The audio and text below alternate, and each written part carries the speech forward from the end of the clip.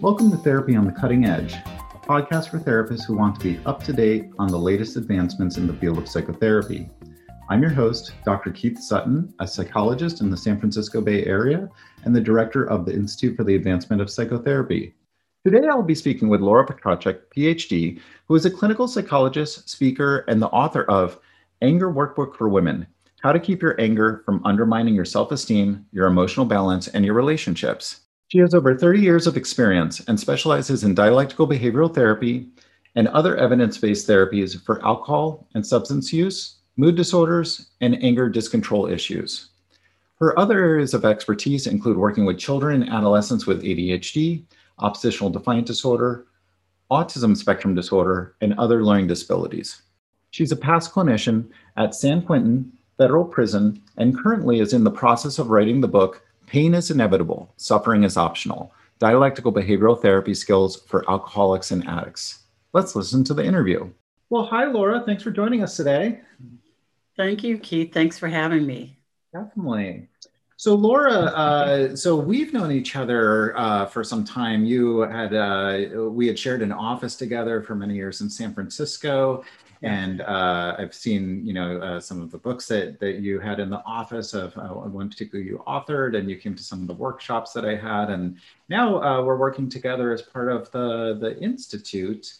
And I wanted to bring you on to learn a little bit more about and kind of share with others your work and, working with there's a number of different topics. I mean, you've done some work with families and with relationship violence. You've authored a book on women and anger. You're also in the middle of another book on working with substance abuse and integrating some DBT work and so on.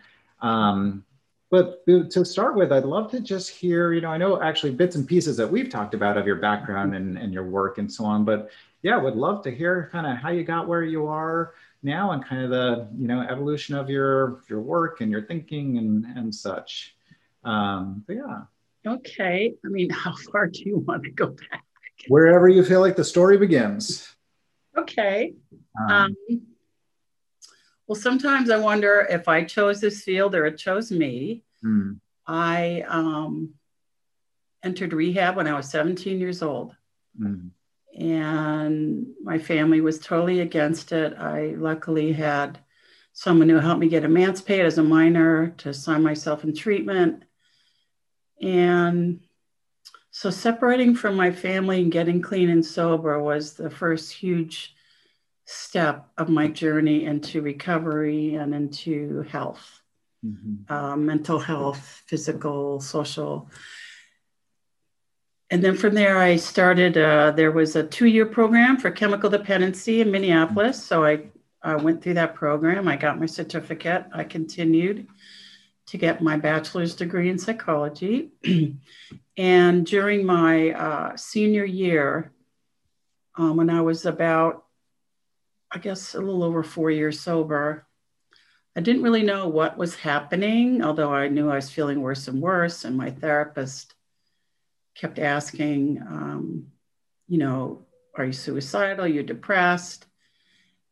And then I called my sponsor like 3 a.m. one time, and she took me I told her I didn't want to go to a psychiatric ward because unfortunately my aunt had hung herself in a psychiatric ward. So she took me to a rehab, and there they did testing and found out at that time it was called manic depression. And so I was diagnosed with manic depression, put on lithium, although initially I had a lot of resistance because at that time in AA, you weren't, this is 45 years ago, you weren't considered clean and sober if you were taking medication. So that was a big struggle for me. But then my Tuesday night women's group came in. They were kind of my adopted family of choice. And they said, look, you can't leave unless you take it. We still see you as sober. And I celebrated my it was my 3rd year, my 3 years, and they got me a nice t-shirt. And so, I continued on into individual therapy. I was recruited from New York City from a program that was called Sappho House. And I came out as a lesbian in recovery. Mm-hmm. And I think that had a lot to do with my, my drinking and drug career was all of 4 years. So I think that's why it escalated so quickly, along with there's a huge family genetic component too. Yeah. Coming from an alcoholic because family. you weren't out at the time, or you weren't? I think no, I wasn't out, but also I was from an alcoholic family, so that escalated things as well. And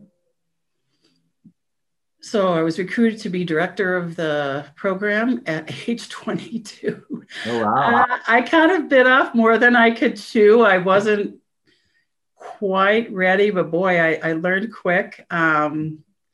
I mean, I was younger than all the staff members. What was the program? It was called Sappho House. It was a drug and alcohol program for lesbian women. Uh-huh. Yeah. So, but it was really, what should I say?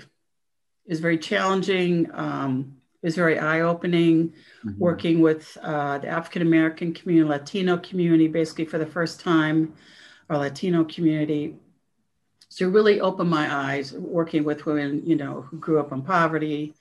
So a lot of cultures and situations that I hadn't worked with as a clinician. Yeah. And then from there, decided I want to be in private practice, or I entered what's called the Gestalt Associates for Psychotherapy. In New York City. It was a 4-year therapy training program, and it was like one of the best decisions I made. I really learned how to do therapy at that, because they did videos and one-way mirrors, and it was really a very intensive, excellent program. So I did that and my social work at the same time simultaneously. And then I got my LCSW, got a full practice going. I was working at a school, but it didn't take long. I got tons of referrals. And so then I did that for a number of years. And then this was when the adult child of alcoholic and codependent was really prominent in the therapy community, recovering community.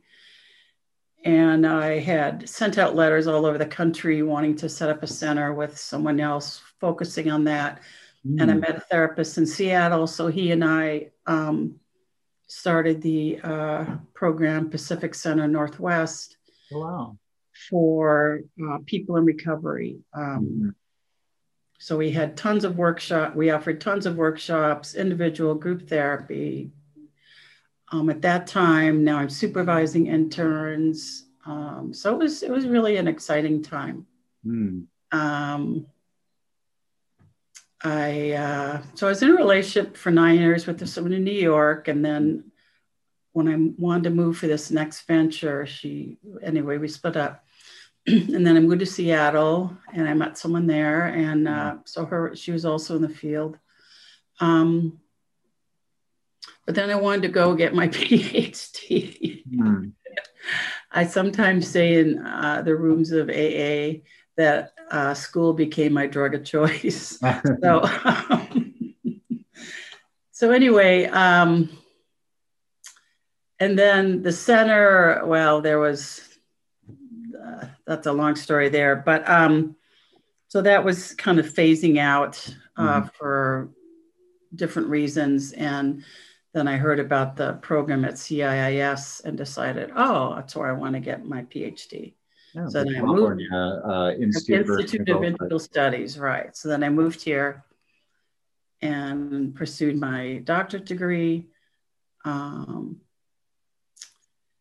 me see. And then I met my future wife soon after, like maybe a year. No, I wasn't even finished. I was doing my postdoc. So I graduated in 96 with my PhD. Did my postdoc at the Golden Gate Medical Examiners, where I learned a lot about testing, people coming in for SSI evals, any kind of disability you could think of. And there's kind of a funny little story there. So, and I know you know this as psychologists, like working full-time in internship, and then you got to type up stuff at night. Yep. So I guess I had fallen asleep. My partner's like, and we looked at my report, and it was like Joey XYZ, XYZ. And then it said, and then I walked to the ATM. Well, I must have been dreaming. And I had a whole other story. But anyway. Yeah. Yeah. So finished that. Oh, let me see. Got married, had a child, started working in a program out in Marin, the Marin Center for Women. So I was director of that program. Yeah, let me see. So doing a lot of chemical dependency. Also, that was when I started doing trauma work, which was pretty new at that time.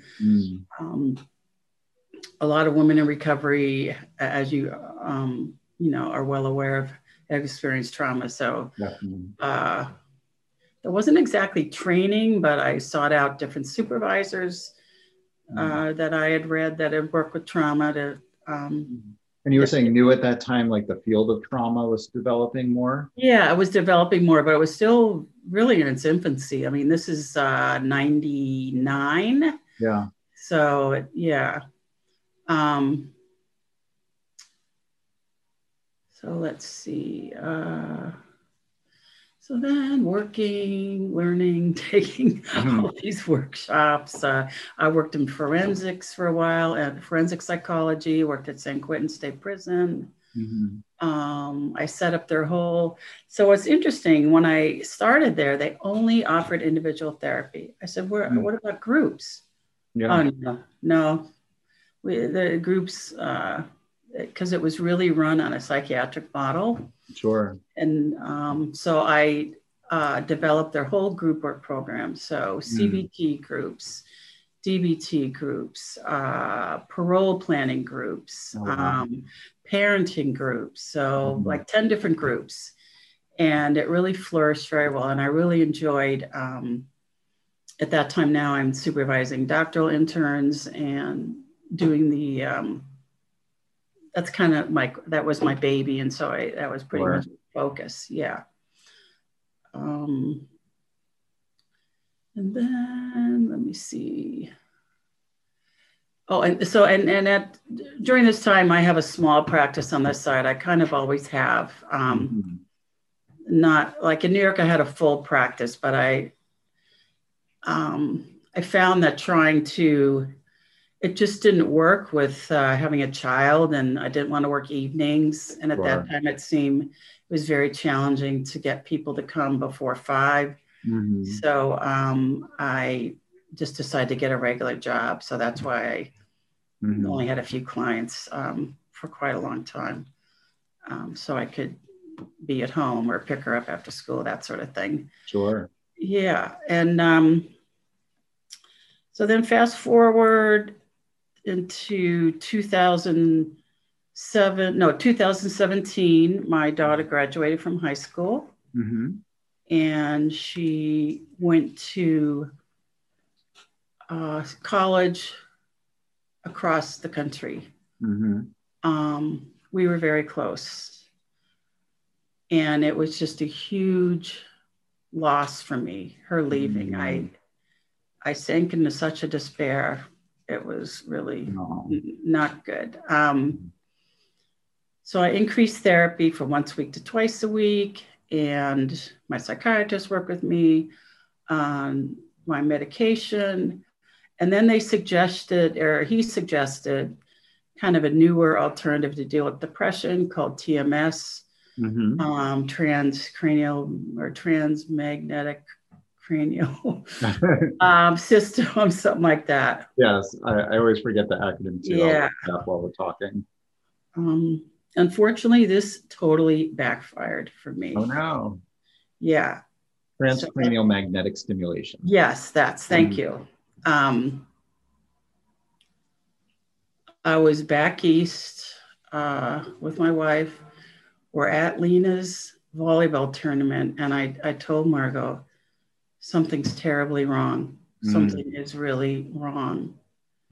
And it was probably the 12th session or the 12th treatment I had. Yeah. So it flipped me into, or triggered me into a full-blown manic episode. Oh, wow. And it just scared, I mean, here we are 3,000 miles away from all my support, from my partner, my wife's support. You know, I didn't want to tell my daughter, she's in the middle of this huge tournament. Yeah. So as soon as I got home, you know, so my therapist, so my psychiatrist, and then I told him, like, look, I've been fine on lithium since I'm, you know, 21, and now I'm 59, and so this is directly related. I know it is. And then I did some research, and I don't know, that's kind of a whole nother story. It turns out only the machine is approved by the FDA. It's not approved to work for bipolar, especially bipolar disorder. Oh boy. Yeah. So I went on disability. My therapist suggested I go through the Kaiser DBT program for emotional regulation. And then during this program, Marsha Linehan has this saying, but they also have this in 12-step. I don't know who said it first, but pain is inevitable, suffering is optional. I said, oh, that's what they said. That's from AA. Yeah. And then just a light bulb went off, like, oh my God, there's so many people in the program who suffer from mental illness or mental health issues. And I mean, here we are years later, it's still unfortunately not talked about or not encouraged to be talked about. And these folks are really suffering, you know, thinking, oh, I just have to do another step and then I'll be better. Like one guy I met had said, oh, a sponsor told me to do the 4-step 5 times and that's going to solve my anxiety problem. I said, no, that's not. And he's not a therapist. So that's another issue too. But I thought, and so I just kind of let that percolate for a while and then went back to work. And then the pandemic came about a year after I went back to work. And I was like, and I worked for the school. So I was not laid off, but there wasn't really any work. And that's when I thought, oh, I want to write this book.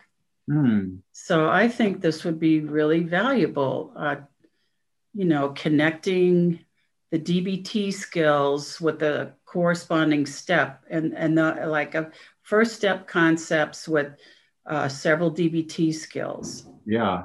And so that's how I'm going through the whole book. Oh, that's cool. My outline for the book is, you know, first I talk about my own story, just like I shared with you, you know, pretty briefly, only a few pages. And then I go on to, you know, talk about my years in recovery and how, wow, even though it's funny, I was looking through my files. I started in, I think it was 2004, taking DBT workshops. So I've taken DBT training for, I don't know, like, what is that, 15, 16 years? But it's different being on the professional side. Yeah. You know, I was wondering about that because I know in my own experience, you know, as therapists, we also have life and life happens.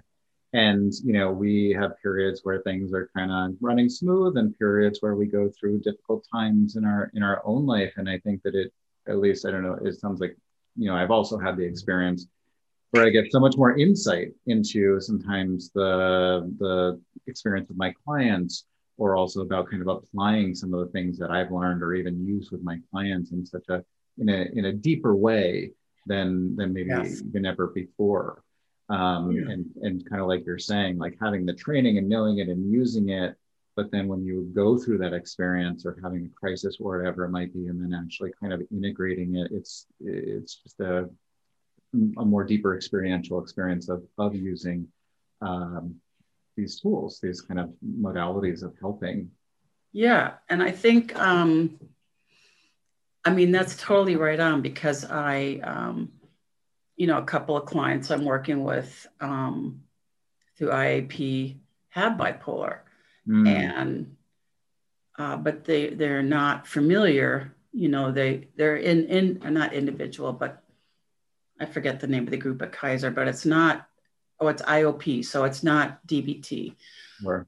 But it's mainly process, and they're not really learning a lot of skills. Mhm. So I'm teaching them DBT along with their, going to his IOP group and seeing the psychiatrist. Mhm. And they're finding it helpful.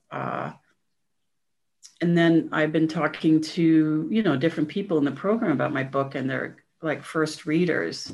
Yeah. And they're saying they think this is going to be really invaluable because like AA, is dated in a sense. It's 80 years old. Yeah. A lot of the language, especially like when I worked in the prison, they're like, Dr. P, what is this Mhm. saying?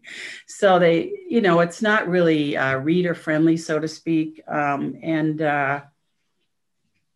there's certain tools from each step, which is helpful. But now it's 80 years later, there's so many more tools. Yeah.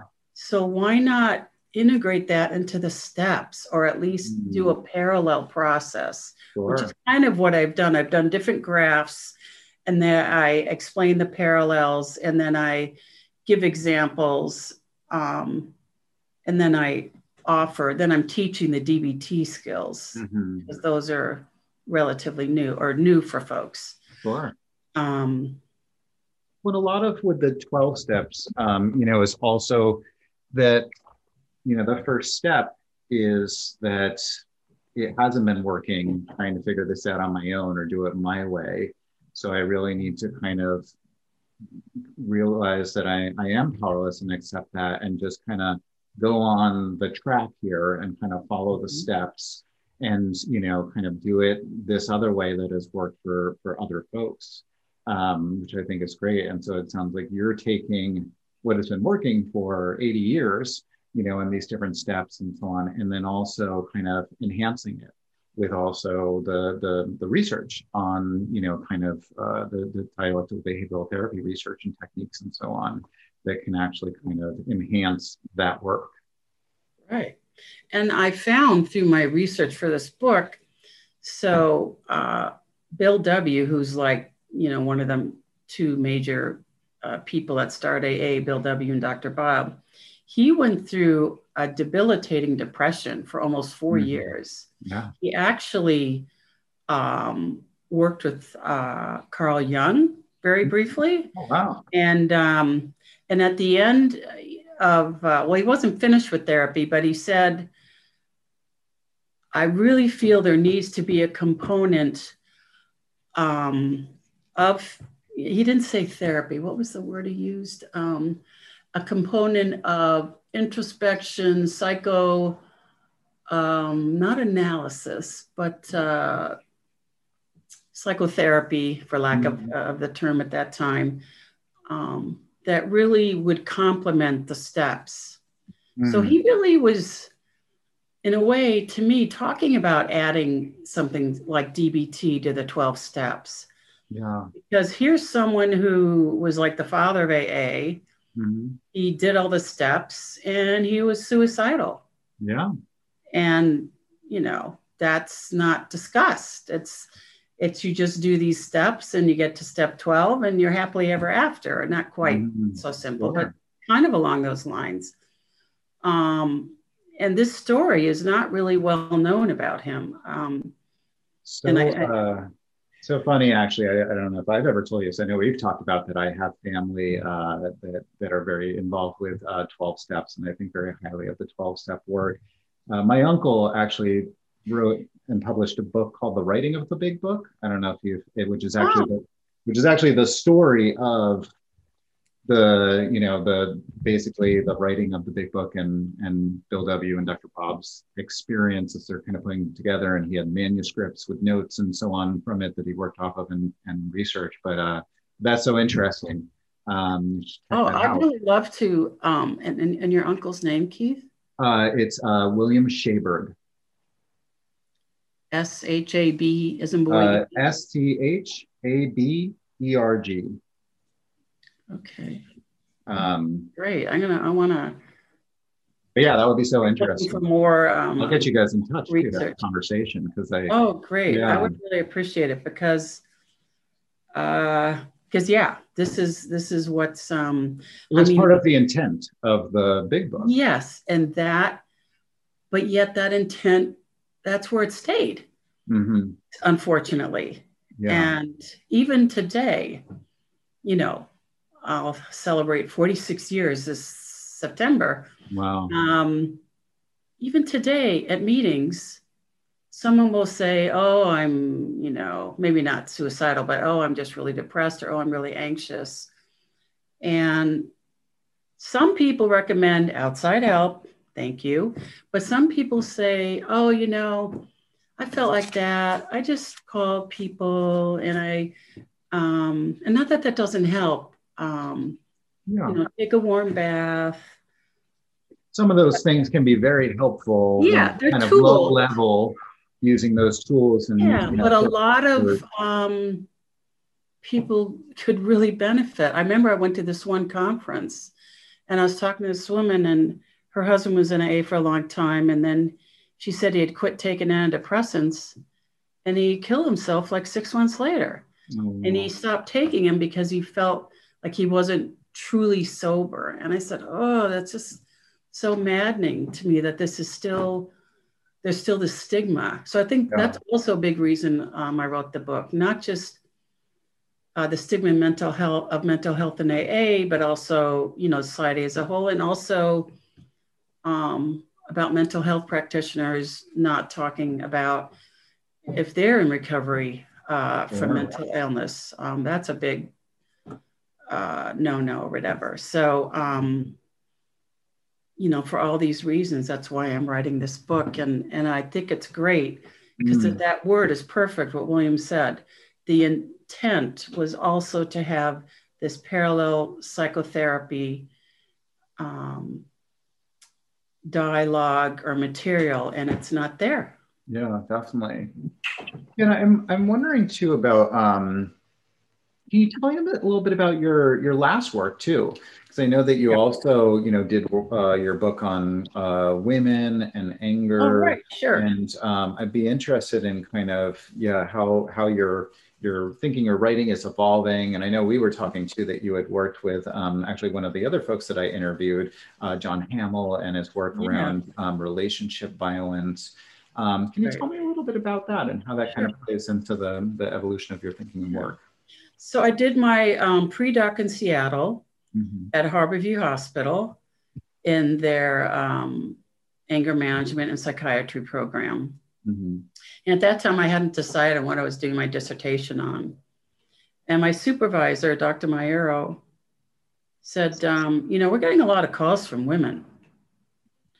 Because it was strictly, their program was just for men, the anger management side. Yeah. The mental health was separate. But anyway, he goes, I wonder if how would you feel about starting a women's group? And maybe you could do your research on that, your dissertation on women in anger. Yeah.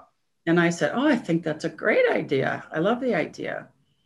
And so we were on the 3rd floor, and the 2nd floor of the hospital was the STD unit. And so this woman had found out that her boyfriend had given her STD. And when she found that out, she kind of went ballistic on him. So security was called. Oh, wow. And they brought her up to the 3rd floor where I was and said, we're looking for Dr. Petracek. So she was my first client. Oh, wow. And I got several clients directly just from the hospital. Like one time there was like a little fender bender outside, and the 2 folks went, going on at each other. It's your fault. It's your fault. Ah! And so security brought the woman upstairs. You're the go-to person to. And then luckily, or I'm not sure if that right word is, but my sister, who's an art therapist, also lived in Seattle. And I asked if she could come like once every, I don't know, 4 weeks to do an art therapy part of the group. And so that's in my dissertation as well. And also in my book, that I found art therapy is definitely a good tool. It's a therapeutic tool, a way for women to express themselves, where maybe their verbal aspect or writing it just still doesn't get it out. Actually, I had women pick up photography, and they would bring in their pictures to express how they felt. Or writing, journaling was a big thing. And I didn't, I wasn't really quite sure. I mean, I had different books I used for the men in their anger program, but there was nothing for women. And so what I initially did was just like, here, let's say this is the anger workbook for men. And then I just kind of cut and paste the anger workbook for women, and then Xerox pages. And I'm like, no, this is different clinically from what my research is showing for women than for men. And so then I started gearing my group manual differently. So, for example, for men, the issue is primarily power and control. But that's not it. For women, I mean, that's one of them, but I also found 13 other major triggers for women in their anger, which had nothing to do with power and control. It had to do with, for example, when they see someone, if their child is being hurt by someone, if there's some sense of injustice, if they're feel disrespected. I can't remember all off the top of my head. That's okay. So then from there, based on some research that you were doing? Yeah, this is on my research. Yeah. Yes. Tell me a little bit about that. Okay, so my research, I was very familiar with the research on men and anger, but there wasn't a lot about women and anger. So I read all I could. And then at first it was kind of a Likert scale. Like I was, okay, so this one, I was angry because, Johnny disrespected me. My husband said the food smelled terrible or whatever. And so then mine was a qualitative dissertation. So at this time, what's it called? CPSS, the software was pretty new. Or SPSS, Oh yeah, SPSS, thank you. I remember that from grad school. Okay. Lots of time with that SPSS. Go on. Okay, so you know what I'm talking about. So then putting all the info in, the different words, and then at the time I was actually teaching, and I just kind of holed myself up in my office for a month. I just would go out to vending machines, or they didn't have DoorDash at the time, but maybe walk down the street. But I thought I have got to live and breathe this dissertation to get it done. Yeah. And so, so that's what I did. And then I just had all this research all over. And so then, so finding out more about women in anger, they had, a lot of the literature was about women who kill, or women who were really, really violent. They didn't really have more of the, I don't want to say minor, but kind of a in-between type of anger. Sure. And then they had the passive, type of expression of anger for women, but they didn't really have a middle ground. So this is where I focused a lot on. And and so is this quantitative work that you did that came up that kind of deciphered those 13 kind of? Well, it's the qualitative, yes. Yeah, qualitative. Yeah, that's exactly right. Yeah. So just, through all these interviews, like, I don't know, it was probably 200 or 300 interviews, and then putting them in, so to speak, and then, or inputting the data. And so, yeah, this is what came out. Oh, great. So wrote my dissertation, graduated. And at this time, though, I'm still primarily in the field of chemical dependency at Marin Center for Women. Yeah. And then I came across John Hammel's work, I don't know, on the internet, because one day I was like, there's got to be, who else in the field is doing this? Mm-hmm. So then he and I met, and he said, oh, well, I'm starting to do research that, you know, it's not just men who are getting angry. I said, oh, I could tell you all about that, you know. Sure. And then he and I started actually doing workshops together. We did Oh. trainings around the state. Uh-huh. And then he ended up writing his book first. That was more on the professional side. Sure. I decided to write mine on the through Springer publication. Mm-hmm. Springer wanted me to publish a book, but on the professional end, and I was torn. I was like, so I decided to do for the layperson. Yeah. And then his career really took off in that direction.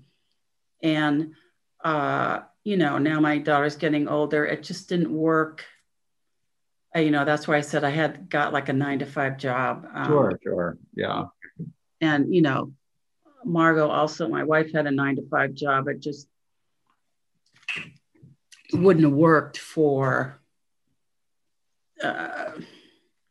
I mean, I would have liked to have continued, but it just wasn't feasible to travel and do workshops. But well, you know, I think, yeah, I mean, I really loved it. It's great. I've had that same thought or feeling about traveling and doing workshops and so on. It's like, really, what's most important right now? And yes, young kids also. And yeah, so you understand. And even now, it was funny. I was talking to Margot when I was driving from school, and I said, how are these parents doing this? They're starting them. I mean, at least over on this side of the East Bay, school's starting at 11 and they're done at 2. And she's like, can you imagine when we were raising Leah, like how that would work with either one of us? Oh my so, gosh. Yeah. During this pandemic, yeah, people are figuring out and making it work. Yeah. It's the same kind of thing. We've got that too. It's like the schools are open for like 2.5 hours. And it's like, you're so much time even just driving back and forth for that time. I know, right? But yeah. But I did end up, you know, being able to, I mean, John and I still did some work, you know, our kids, we ended up becoming friends, and my daughter and I would go over. His daughter, they were at the same age. No, his daughter, Aviva, is probably a couple years older. Yeah. But anyway, we spent a lot of time, you know, hammering out this work and writing, and it was really an exciting time. I want to circle back, if you don't mind, to the focus of the book of that, you know, that pain is, you know, and the way I've thought about it or heard about it is the idea of primary pain and secondary suffering. That, you know, that, yeah, the pain is inevitable. There's nothing you can do about, like, you know, the hurt, or the sadness you'll feel when a loved one passes away, or the stress, you know, and going for that job interview or so on. But that there's that kind of secondary aspect of the way we think or talk to ourselves about it, and kind of, you know, saying that, you know, like, oh, you're not going to do this, or why'd you screw up that way, or, you know, like, oh, you know, that things are never going to be okay again. You know, and particularly the cognitive therapy aspect really kind of maintains it. And I'd be interested to look up too. I mean, you know, the way that where I've located that is in Eastern philosophy. And, you know, my undergrad minor was in Eastern philosophy. And in Buddhism, that kind of idea that there is that primary pain, that we feel that pain, and being able to accept that pain and be with that pain and suffering, as well as the positive feelings and so on, and letting them all be, is kind of what we need to do in life. But the attempt to kind of get away from that pain, or feel like that's wrong, or it's not supposed to happen, or so on, is wherein lies the problems. Right. And you're so right on about the, because even though that's that third piece, the Buddhist piece is sometimes referenced to DBT. It really is from Buddhism, the mindfulness, the acceptance, you know, like you're saying, that really does come from Buddhism, or originated there. Yeah. And so the piece how they, it's basically what you talked about. Pain is inevitable. Okay. And the suffering is optional does bring in that CBT component. Okay. So, your wife left you or your husband left you. Okay. That's really painful. But now what are you saying? So looking at thought records, what are you saying to yourself? Yeah. So the suffering is optional is about, how people make it so much worse by what they're saying to themselves. And so doing that CBT component is big in terms of that particular saying. What are you saying to yourself? Yeah. And I'm wondering, it sounds like you were kind of inspired by this. And I mean, this is part of the title of your new book. Yeah. And through your experience in the DBT program, can you say about why all the pieces that one kind of rose to the top? I think it rose to the top because I was like, that's from AA. So there was this kind of crossover between the two. And yes, and then I thought, really that connection. Of course there's a crossover. There's so much crossover. So that's really what started my mind clicking. Is hey, at first I was like, hey, she's stealing that from AA. And then I'm realizing, wait, there's so much crossover. And this would be so beneficial for people in 12-step. Yeah. So that's where it really, that's where that sentence and then the light bulb went off about the crossover. Yeah, definitely. Well, it's so nice that there's a number of, folks I've been interviewing for this podcast, and, a theme I keep hearing is a lot of folks trying to find out, how do we get these kind of tools, these kind of evidence-based approaches, things like that we know help to the masses, to, people, not everybody has the time or the money for, doing the therapy work or, whatever it might be. So kind of really, how do we, disseminate and make that available? So that's great that you're, because AA is great. It's free. It's a community for folks that are, that have that resource available. And so it's nice to kind of, additionally give more tools and have something that can be easily accessible. Right.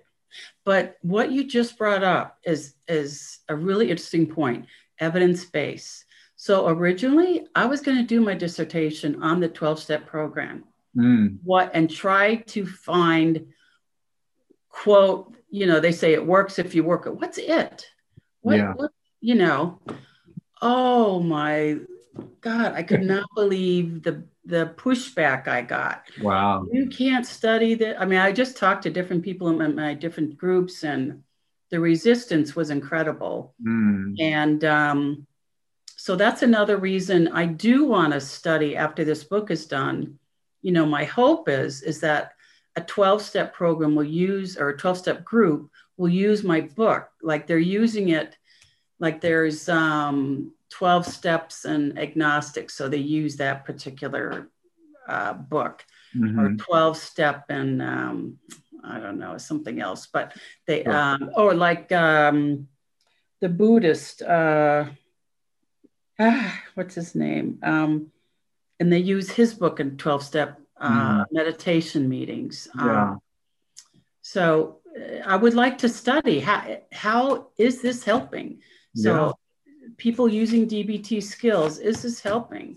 Because as you well know, 12-step is not evidence-based.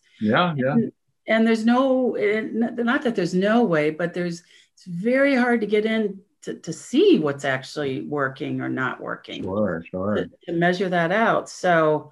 Well, yeah, there's some research on kind of pre and post, I think, or whatever, time in or so on, or doing the steps, but not necessarily kind of deconstructing the process, aspect of the research of what is working. Yeah, exactly. That's exactly. So that's why I abandoned that idea. I was like, well, it's too bad because it does need to be researched. But anyway, so I am hoping to do some research to make it, to have it be, I mean, DBT is evidence-based, but more now the combination is that evidence-based to work with alcoholics and addicts. Well, thank you so much for taking the time. And, I know you do such great work in the clients that you're working with through the Institute and the children and the couples and the families and the individual adults. And so it's nice, we've talked, of course, and share cases and so on, but it's great to really hear kind of this, all these aspects and how that plays into the way you're thinking and working and really trying to further the field. So I really appreciate you taking the time today. Great. Thanks, Keith. And thank you so much for listening and your unconditional regard. I really appreciate it. Great. Well, thank you so much. Take care. Take care. Bye. Bye. Thank you for joining us. If you're wanting to use this podcast to earn continuing education credits, please go to our website at therapyonthecuttingedge.com. Our podcast is brought to you by the Institute for the Advancement of Psychotherapy, providing in-person and remote therapy in the San Francisco Bay Area. IAP provides training for licensed clinicians through our in-person and online programs, as well as our treatment for children, adolescents, families, couples, and individual adults. For more information, go to sfiap.com or call 415-617-5932. Also, we really appreciate feedback, and if you have something you're interested in, something that's on the cutting edge of the field of therapy and think clinicians should know about it, send us an email or call us. We're always looking for the advancements in the field of psychotherapy to help in creating lasting changes for our clients.